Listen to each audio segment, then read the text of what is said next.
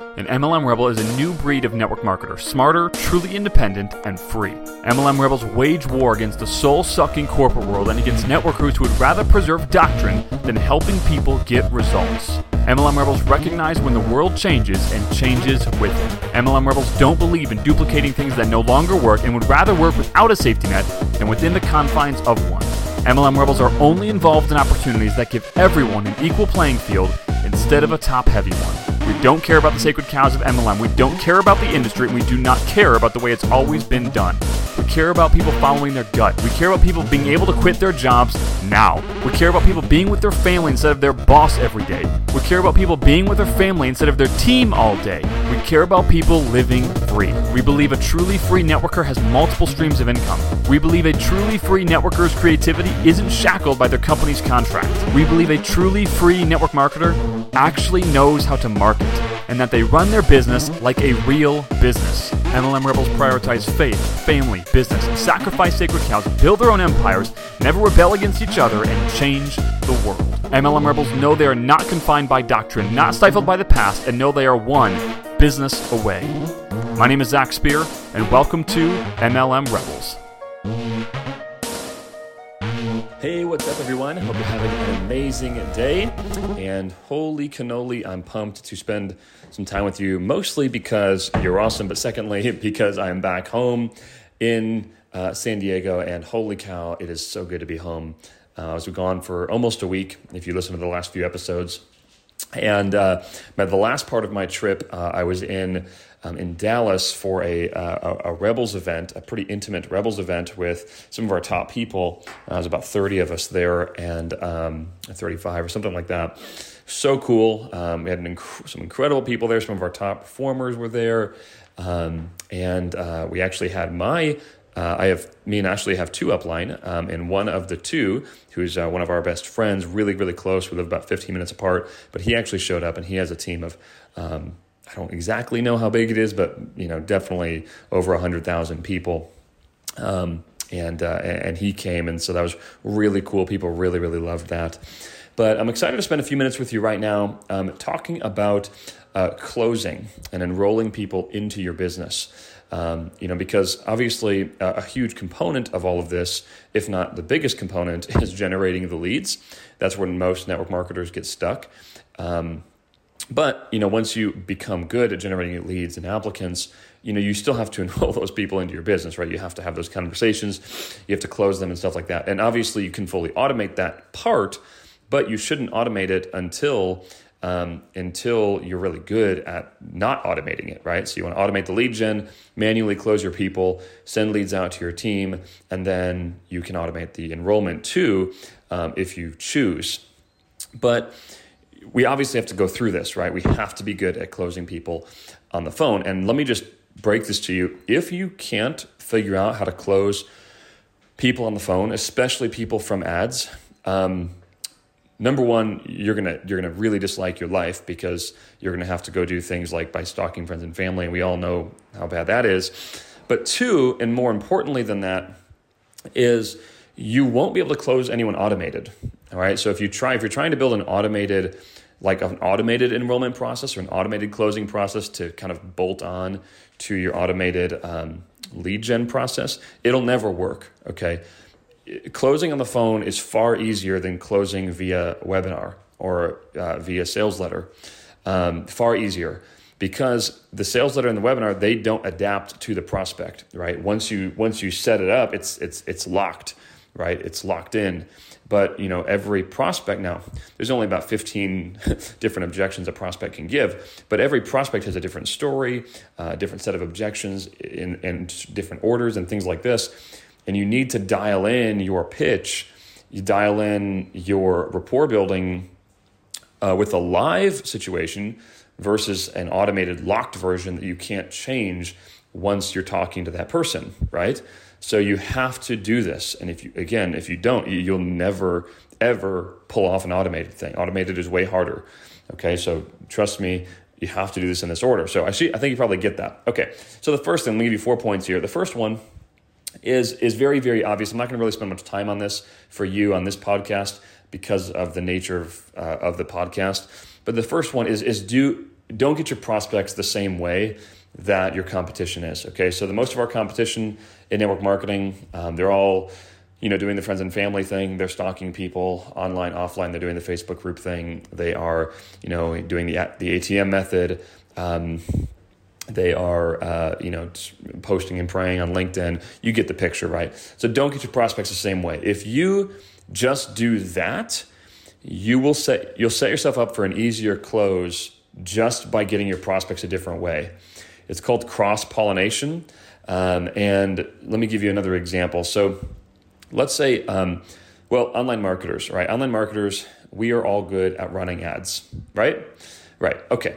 Well, you know who's not good at running ads? Like a pizza parlor. They're not, but what are they good at? Well, they're good at, maybe giving you a coupon on the box. So like when you buy a pizza, maybe there's a coupon on the box for, like different deals on future orders. And so that's a way that they can grow. Well, most pizza parlors probably aren't running ads on Instagram, are they? Or on YouTube, even though they can. They can geo-target to their 5-mile radius around their spot. And they can run an ad on Instagram for, X amount off or whatever, right? So how powerful would it be? How much easier would it be for them to crush their competition when all their competition is doing is, putting a freaking magnet thing on the top of their car when they deliver pizzas and they're stapling a coupon to the box? How much easier it would be to crush them if a pizza parlor ran an ad on Instagram? Like, it would be very, very, very, very simple. So cross-pollinating is really, really powerful. That's why advertising in network marketing on YouTube, Facebook, these tier 1 ad networks is so powerful, because most of the competition isn't doing it. And in fact, they probably, no matter how big Rebels gets, they're not going to do it, because there's so many old upline. You can listen to my podcast from a few days ago. There's so many old upline pushing the old rhetoric. So we just have this beautiful hole in the market that we can exploit. So number one is don't get your prospects the same way. What should you do? Run advertising, use a funnel. Okay, easiest thing ever, or easiest answer ever, I should say. Obviously, it's not easy to put together, but you get the picture, right? Okay. Number two, don't sound like a tool. Okay, so don't sound like a typical sales rep / a tool. So if you are getting your prospects, like I just said, with advertising, with a funnel, stuff like that, those prospects can be very, very warm depending on how deep they get into your funnel. They can also be pretty cold, because people do weird stuff, right? They could be sitting on the toilet and opting into your funnel, and they forgot all about you within 5 seconds. So these prospects have self-selected, say, hey, I'm in your target market, but they might not be that warm. Now, they could be blazing hot. Okay, you get both ends of the spectrum here and everything in the middle.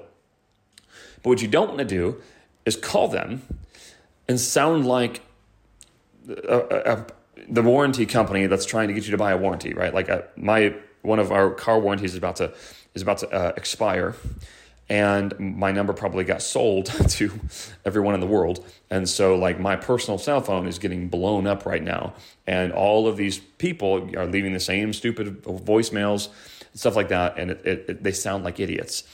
So when you call someone, just know that their number probably doesn't get sold to a warranty company at the exact same time, but it could have. And you got to stand out. And you don't stand out by sounding like a salesperson. You stand out by sounding like a normal human being. So one of our, if not our top guy, when he first makes the call, they pick up the phone and he says, "Hey, John? Yeah?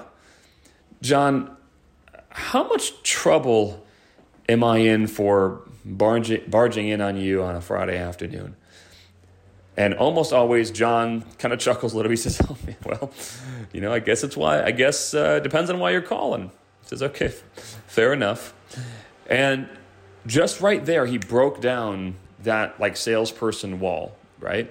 He doesn't sound like a tool. He doesn't sound like this person that's trying to, even though he is barging in on his day, he doesn't sound like he's barging in on their day because he called it out. All right. Number 2, or I guess 2A or 2B, is ask genuine questions, and ask until you understand / it becomes obvious. So depending on who you're targeting, and things like this, you're going to need to ask questions about their business. You're going to need to ask questions about what they want out of life and all these different things. And here's what you got to do. You got to actually give a crap about these people, right? And if you don't understand something, keep on asking. Most people are like, they have like this checklist of questions. You know, even some people are people, they follow a script, right? And they have this like these 9 questions that, you know, we have found to be the most effective. And it's like they're just going through them bullet by bullet, not ever diverting and like trying to dig. It's just like they're trying to get through the script. You get no brownie points for getting through your script. You only get brownie points for enrolling someone. So just as if you and I were going to talk on the phone, you know, I would really appreciate if you ask questions and really care genuinely about what I'm trying to get out of life. And same with you. You would really appreciate if I'm talking to you and asking you questions, you'd really appreciate if I asked questions that were specific to you. Like once you told me something, I dug into it, right? So let's say we're talking about your, you know, about how you made it out to where you live right now. Be like, oh, well, how'd you get out there? Well, my job actually sent me out here like 15, man, holy cow, I actually forgot. I've been out here so long, I forgot. Like 15 years ago, my job sent me out here, and then like 6 months later, they actually laid us all off. And so I had to find a new job, and now I'm, working at this other company. And yeah, it's actually really good, man. That's actually where I met my wife. And yeah, I actually haven't thought about that in a long time. Oh, wow. So you and your wife met at the new company. Yeah, it was crazy, dude. You see what I'm kind of like doing there? He's leaving me breadcrumbs and I'm picking them up. And that's not in the script. Well, of course it's not in the script. Every conversation is different. And I'm going to keep on asking questions until I really, really understand them. And when you kind of know, when you understand them, 2 things. One, when you switch and you start really caring about that person, because now you know them, right? Now you know what makes them tick. That's when you kind of know you've asked enough. And 2 is when the next step becomes very obvious. Like when you know, like, okay, man, now it's time to talk about this, right? When it becomes really obvious, now you probably asked enough questions. But use those 2 little litmus tests. 3 is create an incredible offer. Some people, some people regard salespeople as being able to sell ice to Eskimos, right? Listen, you don't have to be that good. In fact, you probably shouldn't be that good because you enroll people that you shouldn't enroll. So here's what you actually should do. What you actually should do is figure out a way to give Eskimos a really good deal on heaters. If you can create an incredible offer, and that's one of the things that you can do as your own business, you're not locked in. It's one of the downsides of traditional network marketing is you're locked into whatever the heck they give you. But you own your own business, and you have to create your own offer. If you don't know what I'm talking about, you can go through the podcast, find our YouTube. You can read the blueprint. It's MLMRebelsBlueprint.com, and I talk all about it. Okay, it's a free blueprint. You can read or watch it and show you exactly what I'm talking about. But the point is, you need to create an offer that people want. And if you do that, closing is 10 times easier because it's being sold on the offer, not on your ability to overcome their objections. You understand? Okay, last is number 4, which is use the power of silence. In fact, my notes right here, I say use crushing silence. I don't actually regard myself as that good of a salesperson. I really don't. I don't know how to overcome a lot of objections. I really don't, because I just don't like sounding like a weirdo.